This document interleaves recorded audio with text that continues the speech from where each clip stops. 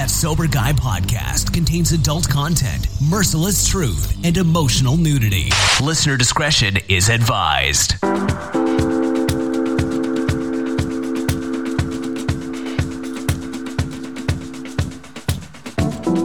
Hop on hit, so it's time to go home.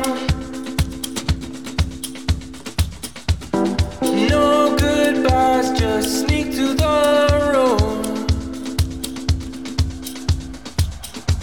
I'm spinning around you.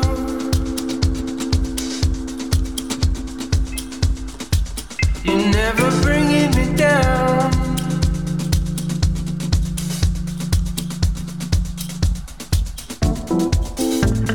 Yo, what's up? Thank you for tuning in today. Thanks to Humans for bringing us in. Thanks to you for supporting the show. I'm Shane Raymer. You're listening to That Sober Guy podcast, and we help people stay sober. Always good to be back on the microphone this week, and today's message is titled, How Do I Crush Ego? Something that is probably one of the more difficult things for me to talk about publicly, privately, even those own conversations in my head, like, man, do I really have an ego? And the answer is, of course, we all have an ego. The only thing that makes this a little more comforting for me, I think, is that I know many of you out there listening are like me, who struggle with ego, whether you know it or not, and whether you admit it or not. And I've spent the last week, even a little bit longer than that, just kind of thinking about this, praying on this, writing about this, thinking back about experiences. And so I figured, what the heck, let's do a podcast about it. So we're going to dive into all that today. I'm also going to read some emails from some of you who wrote in a quick iTunes review. But before we do that, be sure to check us out at thatsoberguy.com. You can connect with us on Instagram at @realthatsoberguy. You can also go to Twitter at Shane Raymer, and you can holler at us there. Now, I want to tell you about Foundations Recovery Network. Finding the right treatment for addiction and mental health illness can be tough. There's a lot of different options out there. Who knows who is safe, who's real, who has a reputable, good reputation. Foundations Recovery Network does, and that's why we've continued to partner with them since 2016. They stay true to their mission. They have high ethical standards. They have treatment facilities all over the nation, both residential and outpatient programs. And they've built the industry's leading research and outcomes program to fulfill each commitment to the patients, and not only the patients, but their loved ones as well. Sometimes the families, when we're in addiction or active addiction, or even in recovery, especially the early stages of it, a lot of the time the families, the spouses, the loved ones of those people can kind of take a back seat to that. And we got to remember that they're just as important and just as much a part of this person or persons getting the help that they need. So Foundations make sure to include all of that together. To learn more, here's what you can do. You can go to foundationshelp.com/soberguy, foundationshelp.com/soberguy, or you can call 833-81-SOBER. That's 833-81-SOBER. You can talk with an admissions coordinator about treatment options that can answer any questions for you. Once again, that's Foundations Recovery Network. All right, did you know we have a course? It's called How to Navigate the First 90 Days of Sobriety. It's a digital course. Myself, a few doctors, a few friends of mine got together. I kept getting tons of emails, messages. How do I stay sober? How do you do it? What should I do? What should I look out for? And I thought, well, man, why don't I just get some homies together, get some professionals together. We'll put some podcasts. It's basically a podcast digital course, but it's video. And there also is some audio bonus podcasts in there as well. I think 5 or 6 of those of some of the more downloaded episodes, 5 quick tips to stay sober, that kind of stuff. But it's all in there, and you can get it. It's $25 with the promo code half off. You can go to thatsoberguy.com and click on courses. You can check it out there. And look, real quick, it's not a magic deal that's just gonna all of a sudden make you sober and you're going to be great and that's all you're going to have to do. It's really intended to work hand in hand with some sort of recovery whether it's a 12-step program, some sort of recovery program where you're showing up every day. Maybe you're working the steps, you're doing some step work. Maybe you're in a small group, you're in a men's group, a women's group through your church, whatever the heck it is that's helping you stay sober out there. It's designed to complement that. So check it out. Once again, go to thatsoberguy.com, click on courses. There's a little promo video there you can check out if you're interested. And I want to throw this out there too. I think I threw this out there a few episodes ago. Look, I know times, especially when we're going through times where we're struggling, especially if it's substances, addiction. A lot of the time we don't have a lot of money. Even $25 is like, man, that's $25. Like, trust me, I've been there. So if you're really struggling and money's the issue and you really want to try this course out, you think like, man, that might be something I'd really be interested in. I can do it, at my house while I'm, or at my, if you're in a facility, whatever it is, and you need some help with that, shoot me an email, sobriety@thatsoberguy.com. Tell me what's going on. If you need some help, I will gladly give you a promo code and hook you up with that too. So, yes, that is that. And now let's see here. Let's do an iTunes review real quick, and then I had some emails I wanted to read too, and then we'll get into this topic today that I'm excited and a little nervous and ego, man. It's a rough topic to talk about. Well, first of all, it's a rough topic to acknowledge, even the word ego, like about your own self, and then to talk about it on top of that can be a difficult thing. But we're gonna jump right into it. Balls to the wall today. I'm going all out. So this first review on iTunes, and I appreciate it. If the show's helped you and you haven't left a review on iTunes, please do so. It's pretty easy. It says, your biggest fan, the real Spin Bad. I like that name there. It says, listen to you all the time. I enjoy listening to your podcast, especially when I'm driving. It's helped a lot with my road rage. Man, I feel you there. Lots of commuting in my days, and road rage is something that can really get a hold of you, especially if you're in traffic. I'm now 4 months sober, and I hope to keep doing the podcast and listening. Thanks for everything. Keep your blood clean, Mike S. Mike, my homie, thank you for the review. Thank you for the feedback.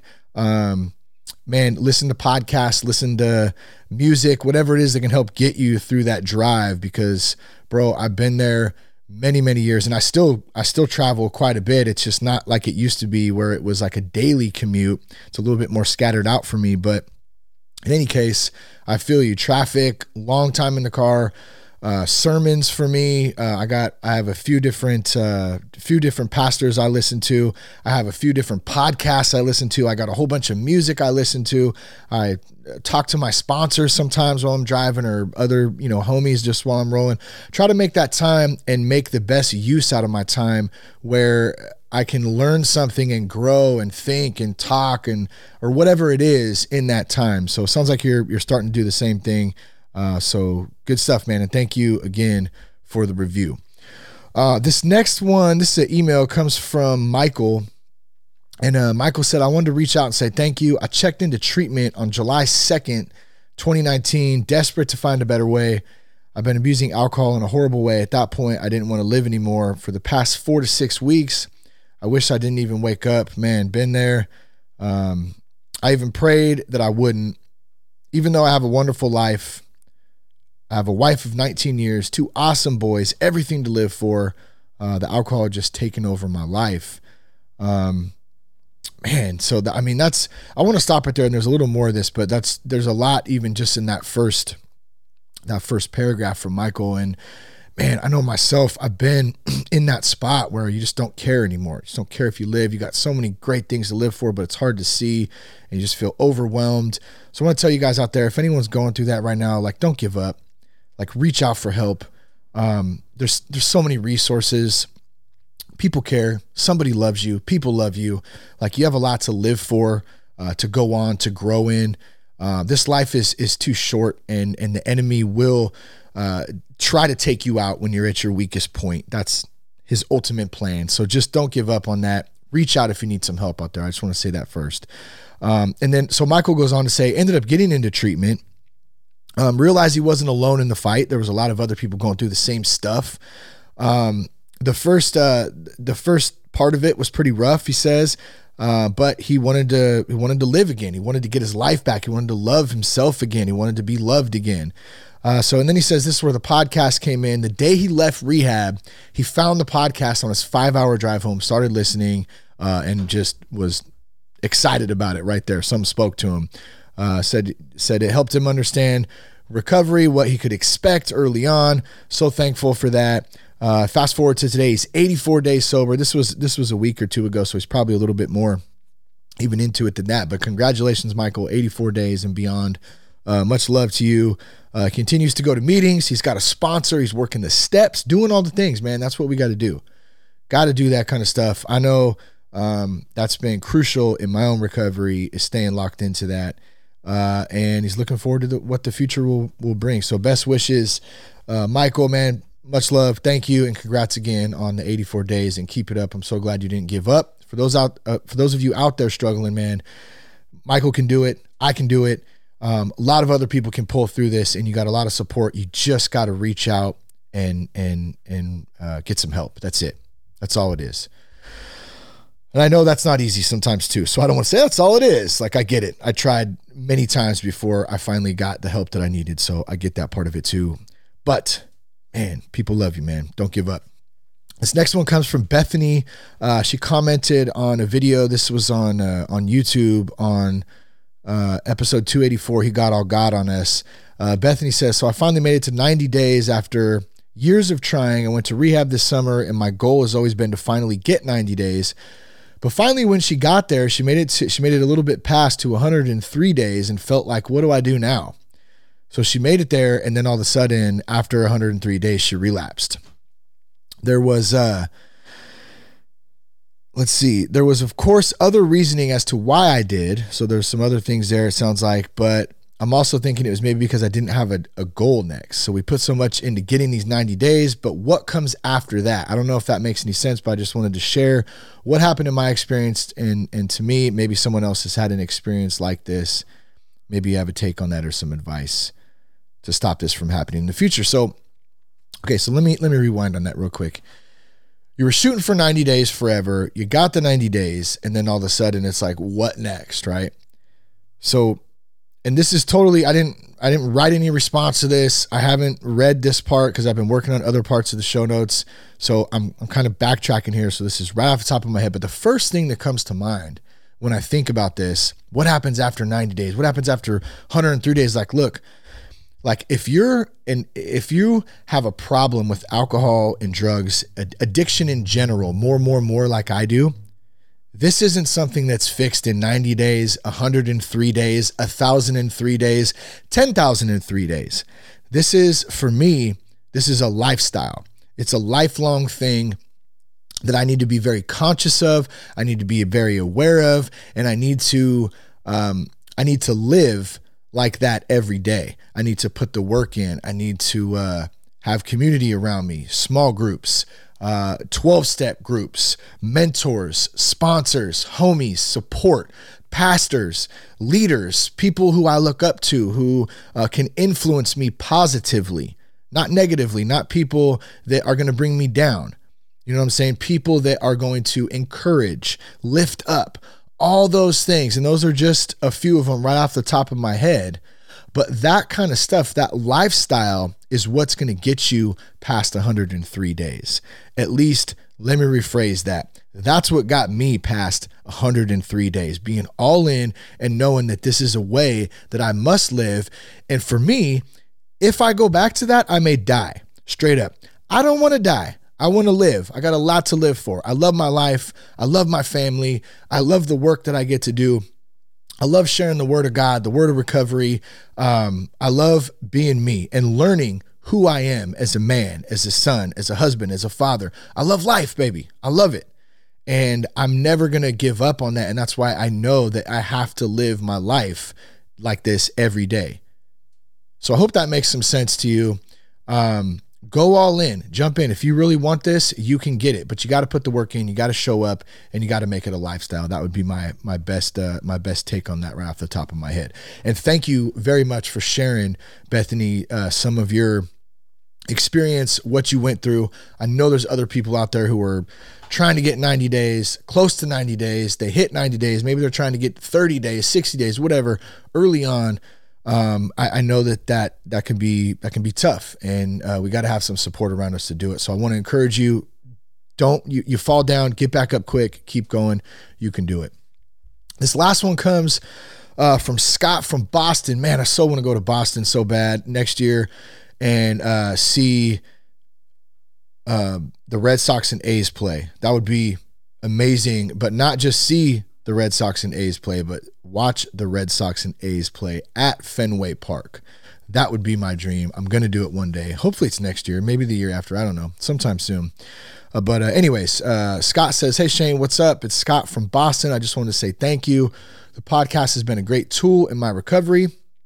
I've had 4 years of recovery today. Or no, I had 4 years and then relapse. Today I'm sitting at 110 days. I found your podcast this time around. It's been a big help. I like how you talk about all different things. You keep it real. I also like punk rock, so it's cool to hear some of that. And you got me into some other podcasts. Tony Robbins, Recovery Elevator. What's up to my homie Paul out there? Recovery Elevator is another great podcast. Hey, too, Scott, I want to turn you on, and maybe, I don't know if you know this, but the Addictionary podcast, my friends Megan and Bobby, they're from Boston out there. They got a cool podcast that's out in Boston, so be sure to check them out too. They do some great work. They have a lot of good guests and all kinds of great content to help you stay sober, so be sure to check those guys out too. Scott, I appreciate it, man, and hopefully one day I'll be out of Fenway, baby. Oh yeah, the Green Monster. All right. Excuse me. Man, I had a bunch of crap in my throat there. I can hear a helicopter flying over. Let me get a little drink there. Okay, so ego. How do I crush ego? I don't know. And I'm okay with not knowing. But when I started thinking about this a little bit, I had to say to myself, what is ego? Okay, what is ego? So what do? You look it up, right? Ego, a person's sense of self-esteem or self-importance. A person's sense of self-esteem or self-importance. They also had another definition, the psychoanalysis of ego, which was the part of the mind that mediates between the conscious and the unconscious and is responsible for reality testing and a sense of personal identity. So the three words, and if I look at both of those, I'm looking at them right now, self-esteem, self-importance, and personal identity all stand out to me. Self-esteem, self-importance, personal identity. Now, when I think back prior to getting sober, and even as I'm sober and continue to learn about myself and just life in general, because it's off the hook crazy, and some days I don't even remember what day it is, let alone who I am and all that stuff. I mean, it's a constant work in progress is what I'm saying. But self-esteem, self-importance, personal identity, man, I lacked all three of those big time, up until I went and got some help and started that process. But self-esteem, man, that was tough, man. I was so hard on myself. I didn't have very much self-esteem. I didn't really value myself. I didn't value my skills and stuff. I was very insecure. Self-importance. How do you balance ego and self-importance? Is there any balance in there? Well, I'm so important. I have a lot of things to offer. I'm special. That mentality. I feel like there could be some arrogance involved in self-importance. How important am I? What am I here to do? You're going to start noticing that word as you start playing around with ego too. The word I and me. I and me. Watch how many times you say those throughout the day. I and me. And don't beat yourself up over it. At least I'm trying not to, because it's normal. But we're not conscious of it. When we're not conscious of it, it's how we live our lives, right? But it's when you start to really unpack it and realize, like, wow, a lot of self-importance. Wait a minute, like what? It's always about me and I, and that's why I'm mad, and that's why you're this and that. There's a lot there. But those three words, and then let me get into the personal identity one too. I had no idea. I've said this a lot. I have no idea who I was. You know, how do we know who we are or recognize personal identity without allowing ego to be a factor? Okay, is that even possible? Like, how do we put self-esteem, how do we have self-esteem? How do we have some importance in life? We have a role, we have a purpose. And how do we know our personal identity without allowing ego to be a factor? And is that even possible? I don't have the answer right now. I'm not sure. I'm still trying to work my way through all this. Maybe you do have the answer, or maybe you think you know. And if you do, please share it with me. Shoot me a message, and I'd love to hear it, because I'm trying to learn this stuff too and understand this stuff. And so I'm not asking like there couldn't potentially be an answer. I'm sure, you know, there's some great insight out there from different people. So I'd love to hear it. But here's the fact. We all have an ego to some extent. I have an ego. You have an ego. It's just the way we're wired as human beings. We're selfish people. You know, at least deep down. Obviously, a lot of us don't want to be that way. We try. We work very hard to not be that way. Not everybody is a selfish, ass. That's not what I'm saying. But I'm just saying the way we are wired as human beings, we tend to be pretty selfish. I think that's a fair statement. I'll speak for myself. Yes. I'll just say yes on that, right?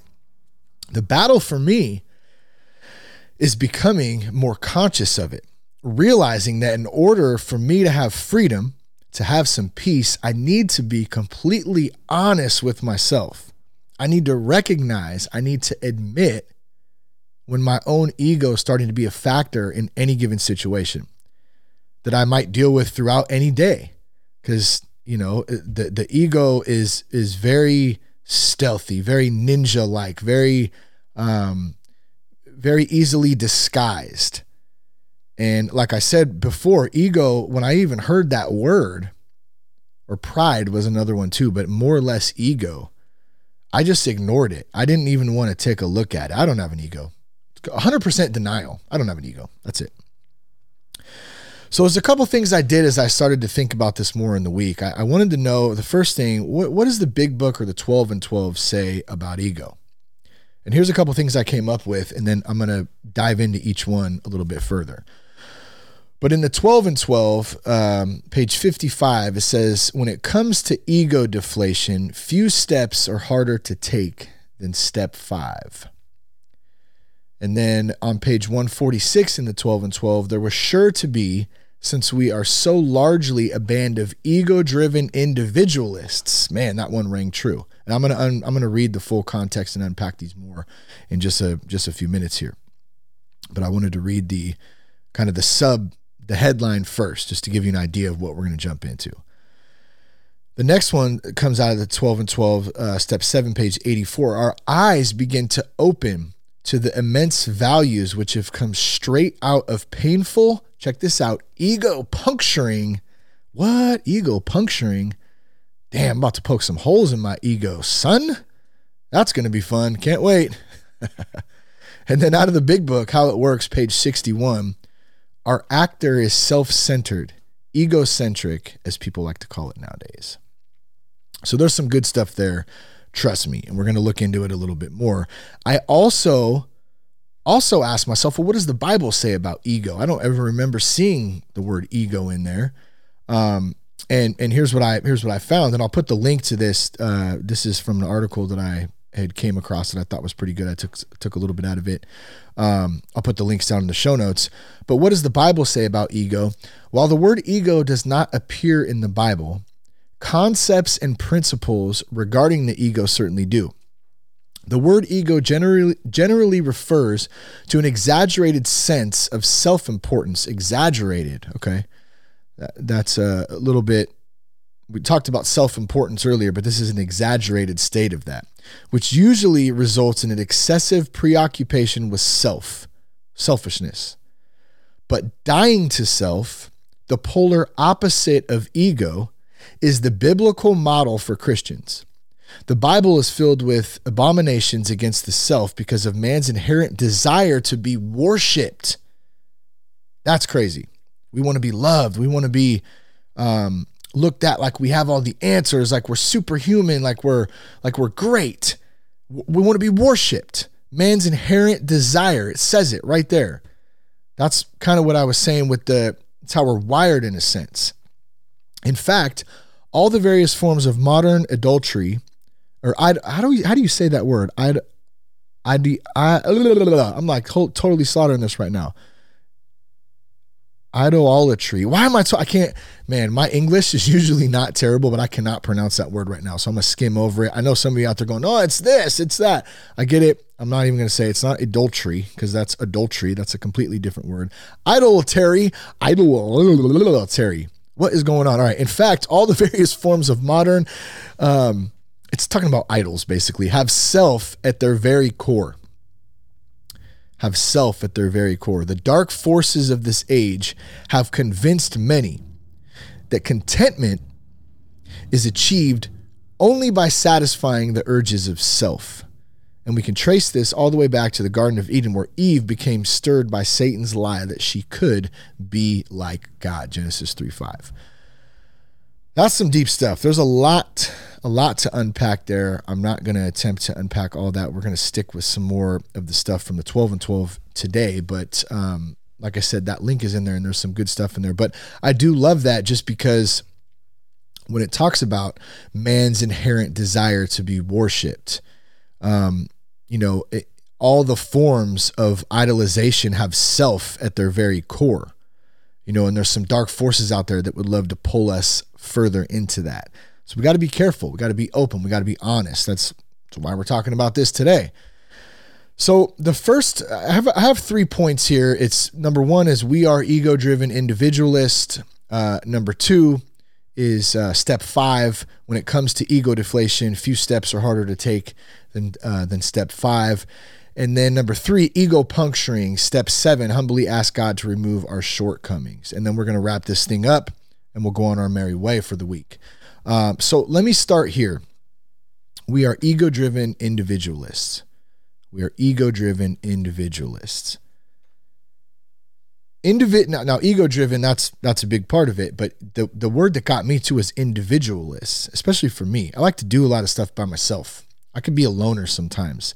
And it's always funny, I find that people who are artists, musicians, anything creative, a lot of us are like that. Like we can do podcasts, we can talk in front of huge groups of people, we can play music in front of tons of people and it doesn't bother us. But in a small room, in a small group, or if we're doing something, we get exhausted and drained and we just want to be by ourselves. Loud noise messes with me a lot, and this is a little bit different than the ego part of it, but I'm just trying to paint the picture of the individualist selfishness in a sense that can come out in me as a person. Maybe you can relate to this a little bit. Now, I think there's a difference too between just needing some time to yourself. I think we all need some time to ourselves, out in nature, go on a walk. I like to go backpacking personally, hit the ocean, whatever it is that you like to do. That's important time too. But the ego-driven individualists is a little bit separate than that, where it's 100% almost pure selfishness. And a lot of the time it can be disguised as servants in some sense. So let me read what this says in the 12 and 12. This comes from page 146. It says, over the years, every conceivable deviation from our 12 steps and traditions has been tried. That was sure to be, since we're so largely a band of ego-driven individualists, children of chaos. We have definitely played with every brand of fire, only to emerge unharmed and, we think, wiser. These very deviations created a past process of trial and error, which, under the grace of God, has brought us to where we stand today. So every conceivable deviation from our 12 steps and traditions has been tried. Like, the first thing I thought when I said that is, man, like, I tried everything. Like, other than trying to program, trying to get some help. I tried to control my drinking. I tried drinking and not doing drugs. I tried doing drugs and not drinking. I tried drinking only on the weekends. I tried only drinking beer, only drinking wine, not drinking hard alcohol, only drinking hard alcohol, only doing drugs on the holidays. Merry Christmas. Here's some cocaine. Nothing worked. You feel me? Like I tried it all. I tried to adjust. I'm not going to drink this day and not that day. It only got worse. My ego-driven individualism, thinking I could do this life on my own, I could quit on my own, I could do everything on my own. I don't need your help. I don't need God. I don't need community. I don't need family. I don't need friends. I don't need support. I'm an individualist and I'm very concentrated on that. I got it. Boy, was that a heavy, heavy weight to carry. Heavy weight to carry. And when I look back, there's a lot of ego involved in that. A lot of it, a lot of pride. I'm not going to show weakness, although when I'm weak, I'm strong. At that time, weakness was just that. It was weakness. At least that's what I thought. Wasn't going to do that. I don't need anybody's help. It was the weight of the world on my shoulders, and it was destroying me from the inside out. And the only tool I knew how to use to mask this egotistical character, individualist and selfishness driving force of a character that I created, the only way I know how to mask that was alcohol and drugs. And mind you, for those of you who don't know me personally, right, if you talk to people who knew me, they wouldn't probably understand what I'm saying right now because I wore the mask very well. That's what the issue is for many of us. A lot of this stuff is internal and it's hidden and it's secret and it's dark and it's buried deep down within. And we wear this mask. We wear this face, the face of smiles, the face that everything's cool. I got it all together. I don't have any issues. If I do, then it's cool. We got it. That's a heavy, heavy weight to carry. That's a heavy ball and chain to be tied to your ankle, walking around with all the time. You know, and I want to say you don't have to do that. There's an option for that. For me, God saved me. You know, God reached out to me, grabbed me, helped guide me. You know what I'm saying? Into getting some help that I needed. How many times did I just say me? It's funny. I've been becoming conscious of a couple of things in the last couple of weeks. Number one, how many times I say I and me. I mean, it's inevitable. We're going to say it, but what's the context, right? I think I'm becoming a little bit more aware of the context of what I'm saying I and me. And then the other thing is my cursing. Okay. There's nothing like a good F-bomb every now and again, right? But I'm realizing that it just doesn't sound good all the time. So I'm becoming more aware of when I do say it, I go, I don't really like that so much coming out of my mouth anymore. It sounds angry. So what's the point? I'm not saying do curse, don't curse. That's my own little deal I got going on right there, trying to stay away. I'm talking about awareness here, awareness of ego, awareness of language, awareness of selfishness, personal awareness, consciousness.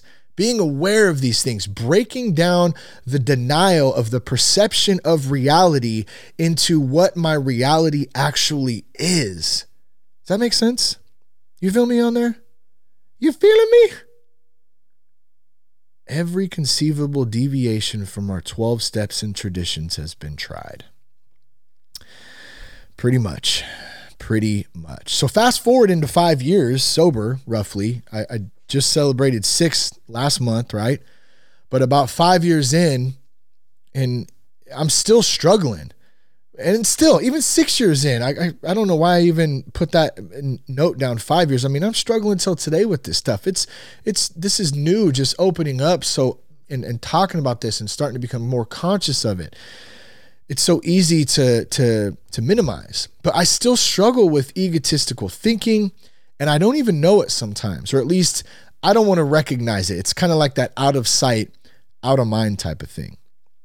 And so back to the awareness and the consciousness, we really have to ask, like I have to ask myself, like, is this, whatever situation it is, am I being selfish? What's my part in it? Is my ego playing any role in this? Where am I at? I mean, it's taking that inventory, taking that personal inventory daily And it doesn't have to be, I wake up at 6, like checking the boxes. Every morning I wake up at 6 a.m. and I take my inventory. Every night at 8:30 I go to bed and I take there's nothing wrong with that, by the way. I'm saying you can do this anytime throughout the day. I mean, that's the best way I can do it, because I can't check boxes like that. Like, I'm off, schedules, kids, all that stuff is crazy sometimes. I know some of you out there who have kids and do a lot of things, and you're busy. Like, we're all busy. We're all doing stuff. So we got to constantly do this and take any opportunity to put the work in. The other thing real quick before we get into the next one, was the Children of Chaos. I wanted to mention that real quick, and I'm just going to briefly touch on it. I think that'd be a good title for another episode coming up maybe, and I'll keep that in mind. But growing up, like feeling inadequate, feeling insecure, feeling weak, feeling not good enough, and then being involved in a chaotic environment as a child growing up, that can be tough on you, and it can help shape a lot of the emotions, a lot of the personality traits, a lot of the ingrained thought patterns that we have. That all stems from that stuff too. So it's basically like you got this big ball, and it's like, I'm not trying to move forward and just continue piling on the ball. I'm trying to unravel this huge ball of just chaotic mess in there, over these last 6 years of all these things, and trying to, get some emotional stability, some confidence, all that stuff. And, it's a tough thing. It doesn't happen overnight. You know what I mean? Like I said in the email that I was reading, I think it was with Bethany, like, this is the lifestyle. It's putting in the work. It's constant, consistent effort, and being okay with not knowing stuff and just trusting in God that he's going to guide me in the right direction. That's what's going to give me some peace, not trying to figure it all out and trying to control it all. That just jacks me up big time. So, like, why did I start the podcast? This was another thing that I thought of. Was it to help me stay sober? Absolutely. Was it to help others and serve? Absolutely. Was it because I like to create? Absolutely. I came from doing music before this. I couldn't connect to music so much after I got sober, because a lot of the time I spent doing music and writing and doing shows and all that stuff, I spent doing it on drugs and drinking. So it was really tough to come out and like reconnect. I felt like I had shed some skin on that. I still love music. I still play the guitar. I still write a little bit here and there. I love some poetry. I love singing. I love playing a little bit. Me and Cash, I'm sitting next to the drum set right now. Badass drum set. Like, I love music, right? But it's not the same as it was back then. And so I started the podcast in an attempt to still have a creative outlet, but do something like for some good and help me stay sober. Now, this is a tough one, guys, too, for me to really kind of open up on, because it's very personal to me. This platform and the podcast and the community and everything, I've put a lot of work and a lot of time, and I love it. But there was also, when I really was honest with myself about it, really, really honest, I had a deep need. And I still probably do, let me rephrase that. I still do. See, I even try to cop out on it sometimes. I still probably do. No, you do, Raymer. You do. I have a deep need for approval that I'm working through. I have a deep need, even though I won't ever admit it, for recognition, to prove to people. That's the big one too, that I'm somebody, that I'm good enough, that I'm strong, that maybe I'm important. Man, he's important. Look at the people he gets on his show. Look at the celebrities, or the high profile professionals in the treatment industry. I'm attached to them because I conversate with them. I have them on. I create conversations. We help people, and it's all good. There's nothing wrong with any of that, but I have to be very careful and say, what's my intention behind this? And it was, when I really looked at it, it was because I have a deep need for approval. I want to be liked by everybody. I also want people to get help too, no doubt. So, but here's my point to this, and I'm kind of realizing this even as I'm talking this out, is I'm able to disguise the ego and the deep need for approval, for recognition, to prove to people that I'm somebody, that I'm good enough, that I'm important. I'm able to disguise all of that behind also the very real part of, I do want to help people. I do want to serve. I do want to create entertaining conversations and do good. I do want to do all that. And I was doing all that, and I am doing all that, but I was never really able to take a real honest look at that need to feel important, to prove to people that I'm somebody, that I'm seeking approval, recognition. And that stuff, man, that's some hard stuff to swallow right there when you really come to terms with that.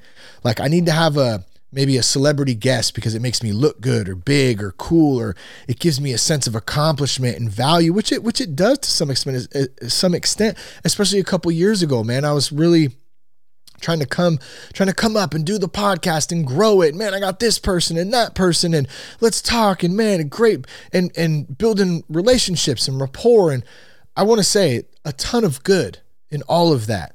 And my intentions were never bad in any of that stuff.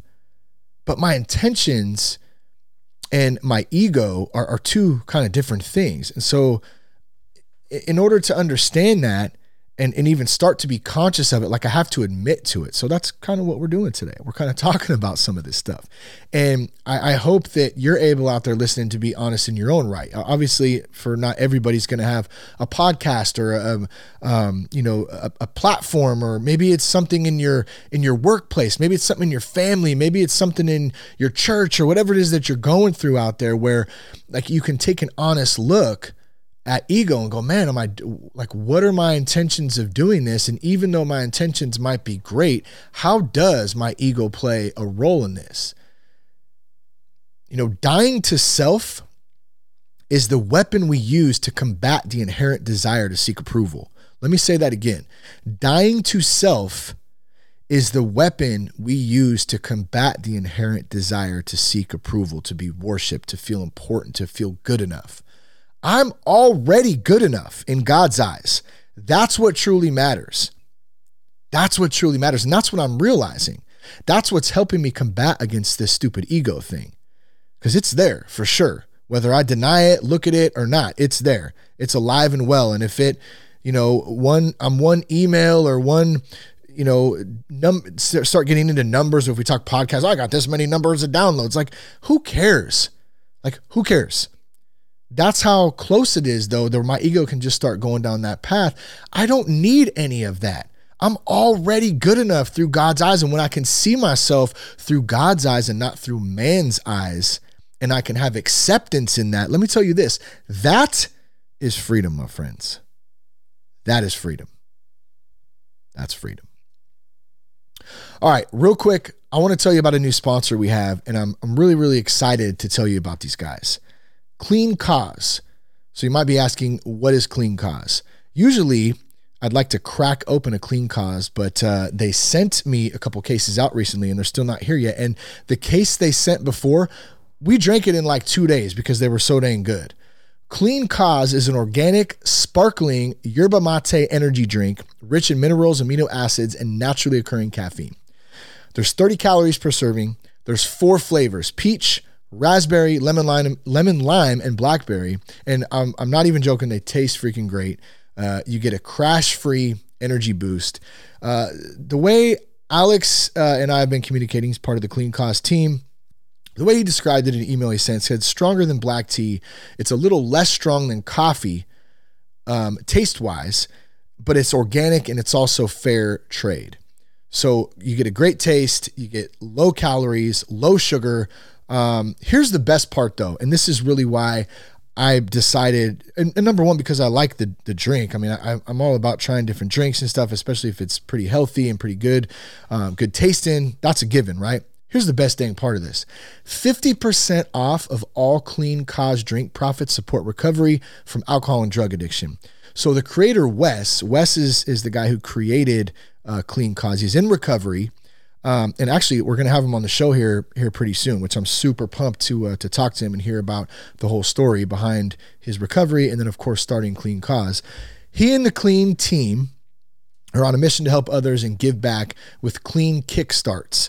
So basically, they're 30-day sober living scholarships that help support people fresh out of rehab so they can find a job, so they can establish a recovery support system. And they donate 50% of all Clean Cause drink profits. I mean, that's huge.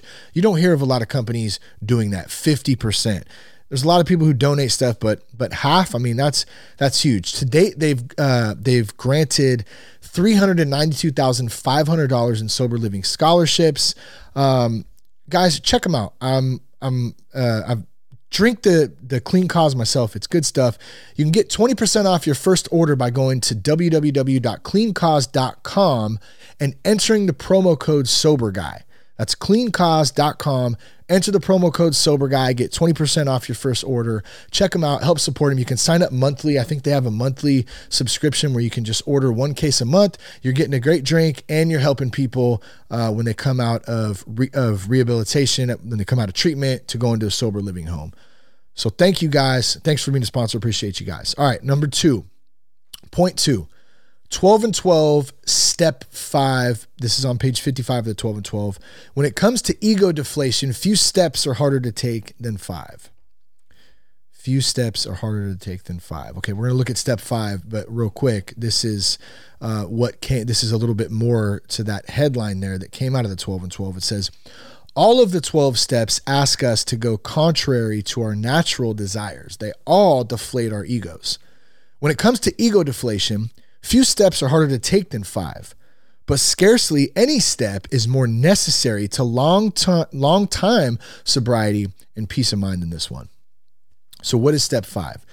We admitted to God, to ourselves, and to another human being the exact nature of our wrongs. Step 5, we admitted to God, to ourselves, and to another human being the exact nature of our wrongs. How do we admit when we're wrong? How do we do that? Well, here's what we just say I'm wrong. So I apologize, I'm wrong. Well, admitting that is a lot easier said than done. There's ego deflation involved in that. I got to let it go. Yeah, damn it, I'm actually wrong. Got to take a little bit of humility there, a little honesty, self-honesty, break the denial, deflate the ego. I'm wrong. It's not easy to do. Not easy to do. The more we do it, the easier it gets. But in the beginning, I mean, everybody knows, or they've been there, either yourself or somebody you know who has struggled so hard with, I'm just going to keep it on alcohol for this one, that is in such denial, they could do no wrong at all. Nothing they do is ever wrong. Nothing's ever their fault. They're always the victim. The world's out to get them. This happened because that, like, there's no personal responsibility. There's no admission that they're ever done anything wrong. And if there is, it's very minimal. It's minimized to the fullest extent because there's always an external extra reason why that happened in the first place. You know what I'm saying? Ego deflation, a big part of that. Like, no, you gotta, in order to do that, you gotta have some humility. You gotta let down that. How do we admit to ourselves when we're wrong or we've done wrong? How do we admit to ourselves when we're wrong, when we've done wrong? That's another tough one. Ego deflation involved as well, right? How do I deflate that? How do I let go? How do I even acknowledge it, let alone let it go? How do I acknowledge? You know, and I think it just comes with practice and being honest. Like, patience keeps coming to mind right now. Just being patient and understanding, like that old saying, like, this life is not a race, it's a marathon. It's not a sprint. I slaughtered that. It's not a sprint, it's a marathon. Right? Like this life, if we're trying to wake up every day and do the next right thing and be decent human beings and stay sober and love God and love our families and be good people, serve others, you know, that's where it's at. And that takes time, is what I'm saying. It takes patience. It doesn't happen overnight. You know, I always say this, the day that I stop learning stuff is the day I might as well just die, because what's the point anymore? Like, I'm so hungry every day to learn more about self, about life, about God, about family, about being a better person, about staying sober, about helping others stay sober. You know, and I can only help others stay sober by sharing my own experience. I want to be very clear about that too. I love that. I love that, man. Like, I'm not here to tell anybody what to do. I'm not here to tell you what you should do, what you shouldn't do. I'm here to share what I did, what I didn't do, what's worked for me, what hasn't. And, if and when all of us do that, that's how we create good fellowship. That's how we create good community. It's not by that ego thinking that we got it all figured out. So we must lay down that ego, speaking of that, to experience peace. Like it's got to be, the old self must die. The old self must die. And that's been coming up a lot for me lately. I've been they have Thursday night pursuit at our church. And so it's basically just a prayer meeting for an hour. And everyone sits down and prays, and they sing worship music. And it's a really good time. It's a great place for me to connect and just get right on a Thursday night. And so what I do is I like to sit up in the risers towards the top and just get my own little space. See that rugged individualism again. It's got its good points though, right? Sometimes I need to just be by myself sometimes and write and think, and so that's just been coming back to me. Like that old self has got to die. That little piece that I've been holding on to, that's the Shane Raymer of my teens and my 20s and even my early 30s. Like I'm on the tail end of my 30s now, going into my 40s. I want that chapter of my life to be complete of this whole new person. I want to be that whole new person. And I think that I'm well on my way there. Still got a ton of work to do, but a little bit at a time, being patient, rolling with the flow, putting in the work, trying to lay down the ego. I don't care anymore. I don't care if the podcast is, how many downloads it has or who's on it, or it doesn't matter. It's an outlet for me. It's fun. I love doing it. From what I understand, it's helping some people. Awesome. But it's really helping me stay sober too. Me. That's funny. So I wanted to kind of give an example of this too, real quick about laying down the ego and admitting when we're wrong. So recently, I got mad at Jess over this financial stuff, right? We're going through some financial stuff where we're trying to get a better budget going. We're taking a great course, FPU, Financial Peace University. It's awesome. Like we make good money, but we have no idea how to manage it. Basically, we're just not very good at it. And we've never been. That's probably one of the biggest things that, I know that's one of the biggest things that destroys marriages is finances. And gets in between couples. Very difficult thing to talk about if you don't have any training on it. Like how are we just going to do this on our own? And I always think it's funny how we go into high school and they don't teach us anything about credit. They don't teach us anything about finances. They don't teach us anything about real life stuff. It's just a bunch of crap that I've never really used in my life. And that's a design plan in itself, but I'll leave it at that. But anyways, I got mad. I got mad over it. We're going through the finances stuff. I got upset. My ego really got the best of me. This was just earlier in the week.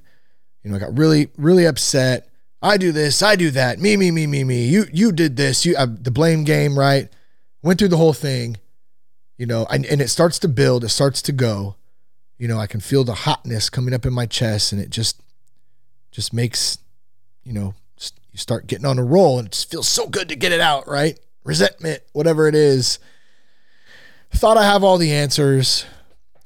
I did this. Already said that, but still. I always think of James Cantor. When you point one finger, there's three fingers pointing back at you. I cut out the F word that he usually said because I'm trying to refrain, but it's so true. Like I'm pointing the finger, and there's three fingers pointing right back at me because I'm not perfect with my finances. Jess isn't perfect with her finances. So I left. I had to take a little drive, take a walk. I think I took a walk. I think I took Brody out, walked around the block a little bit. I started thinking about it. What's my responsibility in this situation? Why were you such an ass face right there? What bothered you? What insecurity, what fear came up in that conversation? And that's exactly what it was. There was all that stuff, ego, pride, fear. Fear was at the root of it because I'm scared I'm not going to be able to do this new budget thing or whatever, right? So I had to come back and apologize, of course, and say I'm sorry. Man, if I had $1 for every time I've had to apologize to my lady, I would be able to retire right now, baby. I'd be retired. But that's what we got to do. Promptly, when we're wrong, we promptly admit it. We try not to be too hard on ourselves because we suck sometimes. You suck, Raymer. I do. I suck sometimes. But I realize, like, we're a team. Like, we're married. I gave her a rib. What the hell? Come on. But we are. And I'm trying to play the game as individuals still. Me. It's back to that selfishness. Now, Jess knows she ain't perfect. I know I ain't perfect. We've both done stupid things. You know, we've both done stupid things financially, and it's time that we come together like adults and actually hash the thing out. And I'm real proud of us for doing that. But has it been easy? No. You know, no. And that was the best. I didn't want to get into like our financial stuff, but that was the best situation I had that just came up recently where I was a jerk. You know, and I really had to take a look at a situation. It's like, are we going to do this? Are we going to succeed at this? Are we going to have success? You know, I have to lay down my ego and accept I don't have it all figured out. Yeah, I've done a lot better in the last 6 years with finances than ever before. We are so far ahead than we were before. I just did a podcast episode about it a couple weeks back. I don't remember what it was titled, but like we were terrible, evicted on government assistance, no money. I mean, lights getting turned off, phones getting, so I mean, all that stuff, like from that to where we are today, our financial game is way better, but it's still got a lot of work to do. Still got a lot of work to do. And we got to do it together. And that means I have to lay down my pride, my fear, my ego. I got to lay down all that stuff and I got to be conscious of it. I don't have it all figured out. My way isn't always the best. You know, and I have to admit that to myself. And I had to admit that night that I was being an ass face. So I did. And, you know, hey, we're moving forward and we're going to try to figure this thing out. Last point today, ego puncturing. I love you, babe. I love you, babe. Love you, babe. Love you so much. Ego puncturing. Step 7. What ass face just drove down my street at 76 miles an hour? I'd like to go out there and give that dip done up a bit to beat to my mind. I would, though. Oh, I don't know why that makes me so angry. Jess always gets on me about it. Like when people drive fast or they cut me off or they do something stupid and then they give you the look. Ooh, it makes me angry. Who had the road rage earlier? Was it Michael? Yeah, it was Michael, I think. So Michael, I just had a road rage incident. See, I feel you right there. The road rage, man. Someone driving fast. It makes me angry. I'm going to take a breath. Right now. Okay. Taking a breath. I'm good. I'm good to go. All right. Last point of the day today on this ego stuff. How do I crush ego? Number 3, ego puncturing. Step 7, humbly ask God to remove our shortcomings. This came from the 12 and 12, page 74. It says, this improved perception of humility starts another revolutionary change in our outlook. Our eyes begin to open to the immense values which have come straight out of painful ego puncturing. Until now, our lives have been largely devoted to running from pain and problems. We fled from them as if they were the plague. We never wanted to deal with the lack of suffering. Escape via the bottle was always our solution. Character building through suffering might be all right for the saints, but it certainly didn't appeal to us. That's some good stuff. I would suggest if you have a 12 and 12 book, go back and read that. And if you don't have a 12 and 12 book, go get one and go back and read that, because that's good stuff right there. I'll read the last line again. But escape via the bottle was always our solution. Character building through suffering might be all right for the saints, but it certainly didn't appeal to us. In other words, we block out suffering, we block out pain. And that's what we're going to get into a little bit in this. Anyone remember when the A's were world champions? When the Oakland Athletics were world champions, 1989, a long time ago. Anderson at second base. Carney Lansford at first. Nobody out. A's up 4-2. 1-1 the count on Canseco. Oh, man. Oh, I love that sound. Canseco The juice head hits a bomb. Now, I couldn't recall if that was in 1989 or not. I didn't get a date on that little sample there, but I just wanted to play that quick memory. Just the mention of the name Carney Lansford.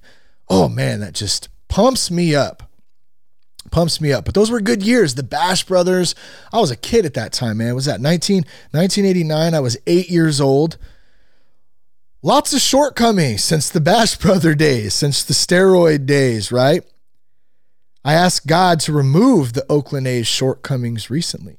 I asked him, this year's game, we just had the wild card game, right, against Tampa Bay a couple of nights ago. Now, after losing last year to the Yankees in the wild card game, which really pissed me off, was not very happy about that, and 6 previous playoff runs prior to that, God said no.